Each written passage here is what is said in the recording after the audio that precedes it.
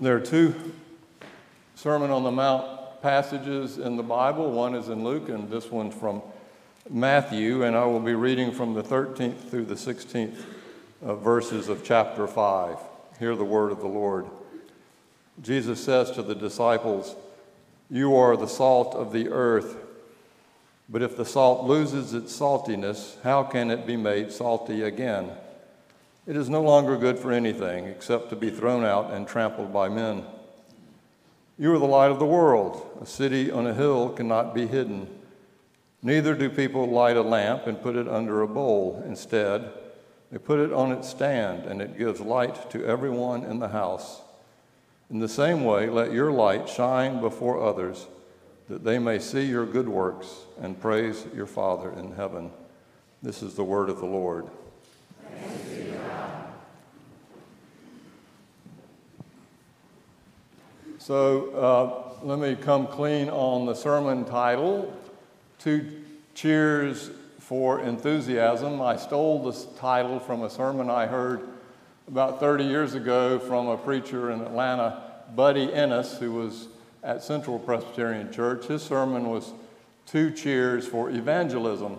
And I thought in this case that title fit so well that I would use it again. It begs the question, though, why not three cheers for enthusiasm? Just two? The word comes from the Greek word enthusiasmos, which means divine inspiration. So why not three cheers for that? But then it, in more detail, says it can also mean being possessed by a god. That could be a capital G God or a little g God. And even more particularly, it means to be wrapped or caught up in ecstasy. This morning I want us to be careful about being caught or wrapped up in ecstasy. Turns out when it comes to enthusiasm, a little goes a long way, like salt or light. Jesus is aware that too much enthusiasm, becomes idolatry, and it needs to be tempered.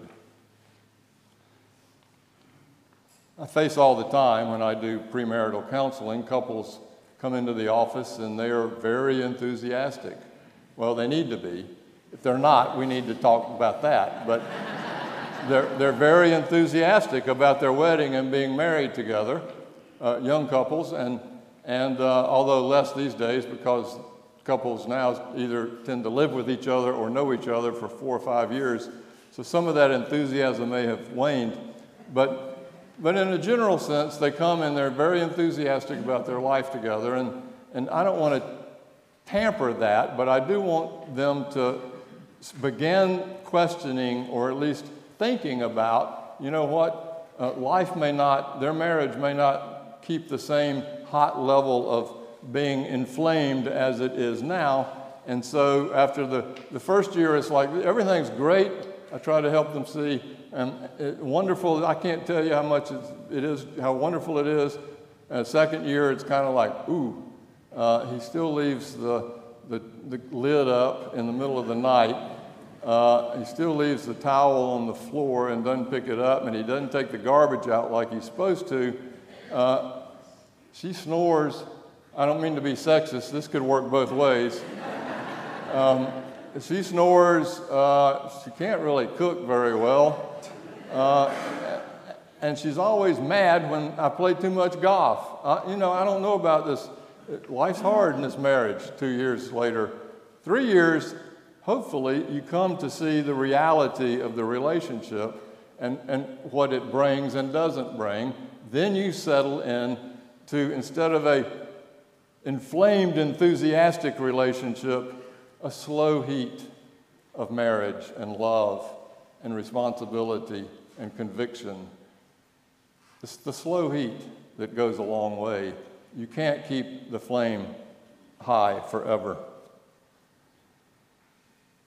When the hard hand of reality rubs off the luster of rubs the luster off the doorknob of our community and our enthusiasm, our nuptials or our commitments, that's when the real work starts. Nations fall into this all the time.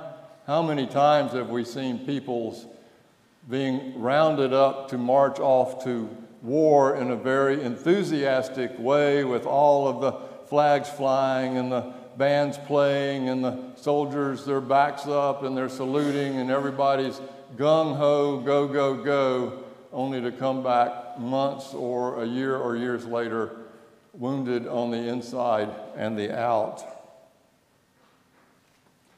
Nita and I went to the Coast Guard Museum yesterday, the World War II Museum. Great museum, by the way. I'm so proud of what this community did during World War II, and that museum is a great opportunity to see that. But it started out with sort of the rise of Hitler and Nazism. I mean, it started early, and there are pictures of the Hitler youth so enthusiastic. You know what I mean? Perfectly in lockstep, faces raised up with like rapt ecstasy for this evil presence. We can be enthusiastic about a lot of things, not just good things. And then there's a picture of hundreds of thousands of people, it seemed, at Nuremberg, lined up perfectly in rectangles as you look out from behind Hitler as he's giving his speech. A country so full of enthusiasm based on the Third Reich theory that they are an Aryan nation blessed by God and everybody else, especially Jews, need to be exterminated. They were real enthusiastic about that. We need to be careful about our enthusiasm. I was about a year ago introduced to the owners of a plantation called the Burge Plantation outside of Atlanta. It was a plantation in the 19th century and Civil War times. It's now a hunting and a shooting club. And the owners gave me a booklet of the history of the plantation, and in it was a diary from the matron during the Civil War. Her name was Dolly Burge, and in her diary she wrote, some of what she wrote was this. It was after Appomattox. Our leaders, to whom the people looked to for wisdom, led us into this, perhaps the greatest error of the age. We will not have this man rule over us, was their enthusiastic cry. Men's pockets were always appealed to and appealed to constantly, so that an antagonistic enthusiasm was excited, which it has been impossible to dampen. They did not believe that the North would fight. Said Robert Tomes, "I will drink every drop of blood that we will shed." "O blinded men," she writes, "rivers deep and strong have been shed. And where are we now? A ruined, subjugated people. What will be our future? This has been a month never to be forgotten. 2 armies have surrendered. The President of the United States has been assassinated. Richmond evacuated. The month of May is full of stories of Confederate soldiers bitterly returning to their homes and of the apprehension of the Yankee troops encamped in the neighborhood." Tragically, history is full of these stories. Overly enthusiastic men and women losing control to their passions and hatred in the name of God. One as recently as January the 6th, 2021. We need to be careful about what fires our enthusiasm. The Bible knows this, so did Jesus. In Elijah is meeting 400 prophets of Baal in a duel to see who can get the altar lit by either the Baal god or Elijah's Yahweh God. One prophet against 400 other prophets. And so Elijah says, y'all go first. And so they put the bull on the altar, and they dance and they sing and they chant and they build up this enthusiastic sweat, and nothing happens. And Elijah goads them, dance harder. You're not dancing hard enough. Sing louder. You might be able to wake God up. You're God up. Maybe Baal's just taking a nap. And after about 7 or 8 hours of this, they're exhausted and collapse. And then Elijah, it's his turn, and he utters one prayer, and then the lightning bolt comes down. Elijah had dampened the whole altar, just poured gallons of water on it just to prove his point. The lightning bolt comes down and ignites the fire of sacrifice. It wasn't enthusiasm that did that. It was the power of God. Enthusiasm is too often our own concoction. In theos is the inspiration of God. We need to be careful which one we follow. Jesus knew that the Bible said, there was a story in Leviticus, weird little story about Abihu and Nadab. They were Moses' brothers, Aaron's boys, and they were priests. And when they were building the tabernacle, and if you read it, they got all these details about how big the altar has to be and how many cubits, and every little liturgical piece of it is clearly stated. I mean, verses and verses and verses about how precise and ordered and how it needs to be followed. And the first tabernacle was where the presence of God was going to come to dwell, and they were going to build this fire of the presence, and they were waiting for it. But the boys, the priests, Abihu and Nadab, decided, they were going to help this process along. So over enthusiastically, they took out their censers and put some incense on it, and they reached down to ignite the fire for fear that God couldn't do it. And at that point, the whole fire exploded and burned them to death. You don't mess with the liturgy and the order. Because when you do, it's like dealing with a nuclear power plant. It could go any second. That's why we have such a sense of order in worship. Why we have our worship bulletin, which is called the Order of Worship. Why this is so Presbyterian, I love it. Why Presbyterians like to do things decently and in order. Why we try to be moderate and we don't trust too much enthusiasm. I mean, today with the choir, I got to tell you, that's as much choral enthusiasm as I've ever seen in a Presbyterian church. And I love it, by the way. Don't get me wrong. Just don't start dancing down the aisles.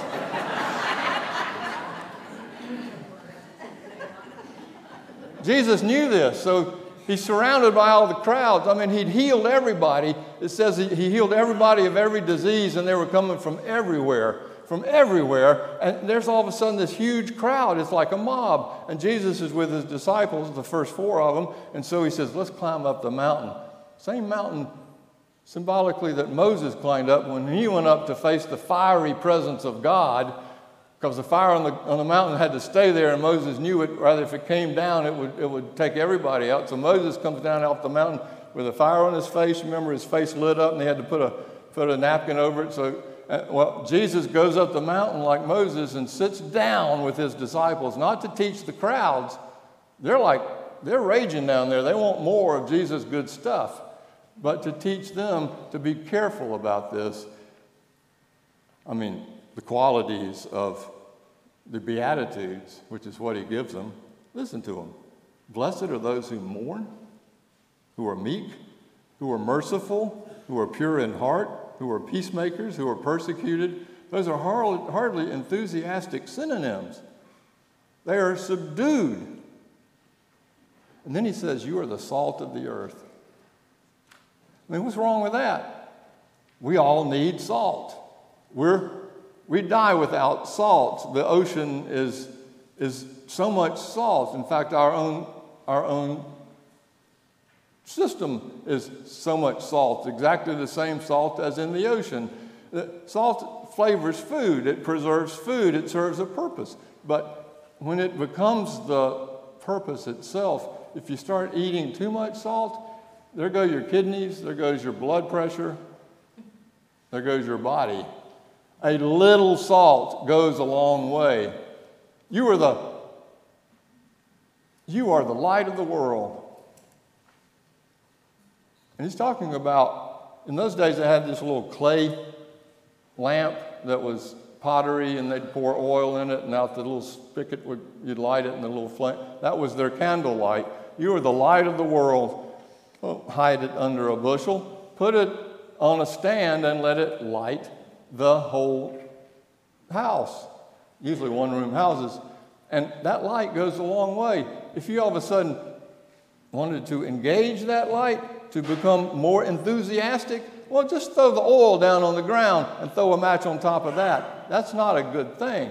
You are the light of the world, Jesus says, which is as much a way to shine your light, but also to contain it, because it's way more powerful when it gets out of control than we know. And what I think Jesus is doing is he's preparing his disciples for the time when the crowds would turn and say, "Crucify." And he's preparing them for the time when their enthusiastic following of Jesus would wane after his crucifixion.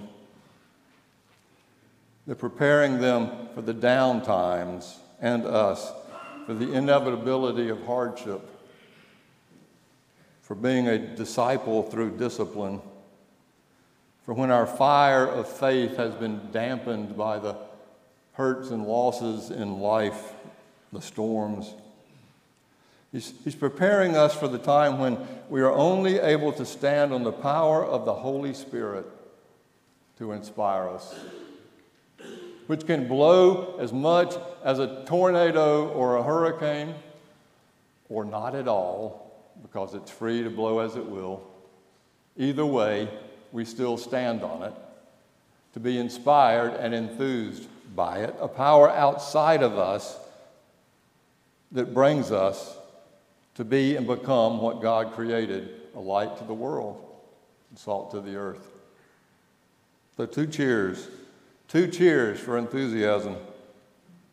Remember this, by the way, when your next pastor joins you, your next called pastor, whenever that will be. Remember this. First year, blind enthusiasm. Second year, oh, well, you know, he does some things or she does some things I'm not sure I agree with or like. Third year, your light for your next pastor will be as important as your next pastor's light for you. And when those two things come together, and you don't have to share the same light, each one of you in your own way, your own light, when those two things come together, then you've illumined not only this church, but you've served as the body of Christ and the light in the world. Remember that as you go through this process when he or she comes.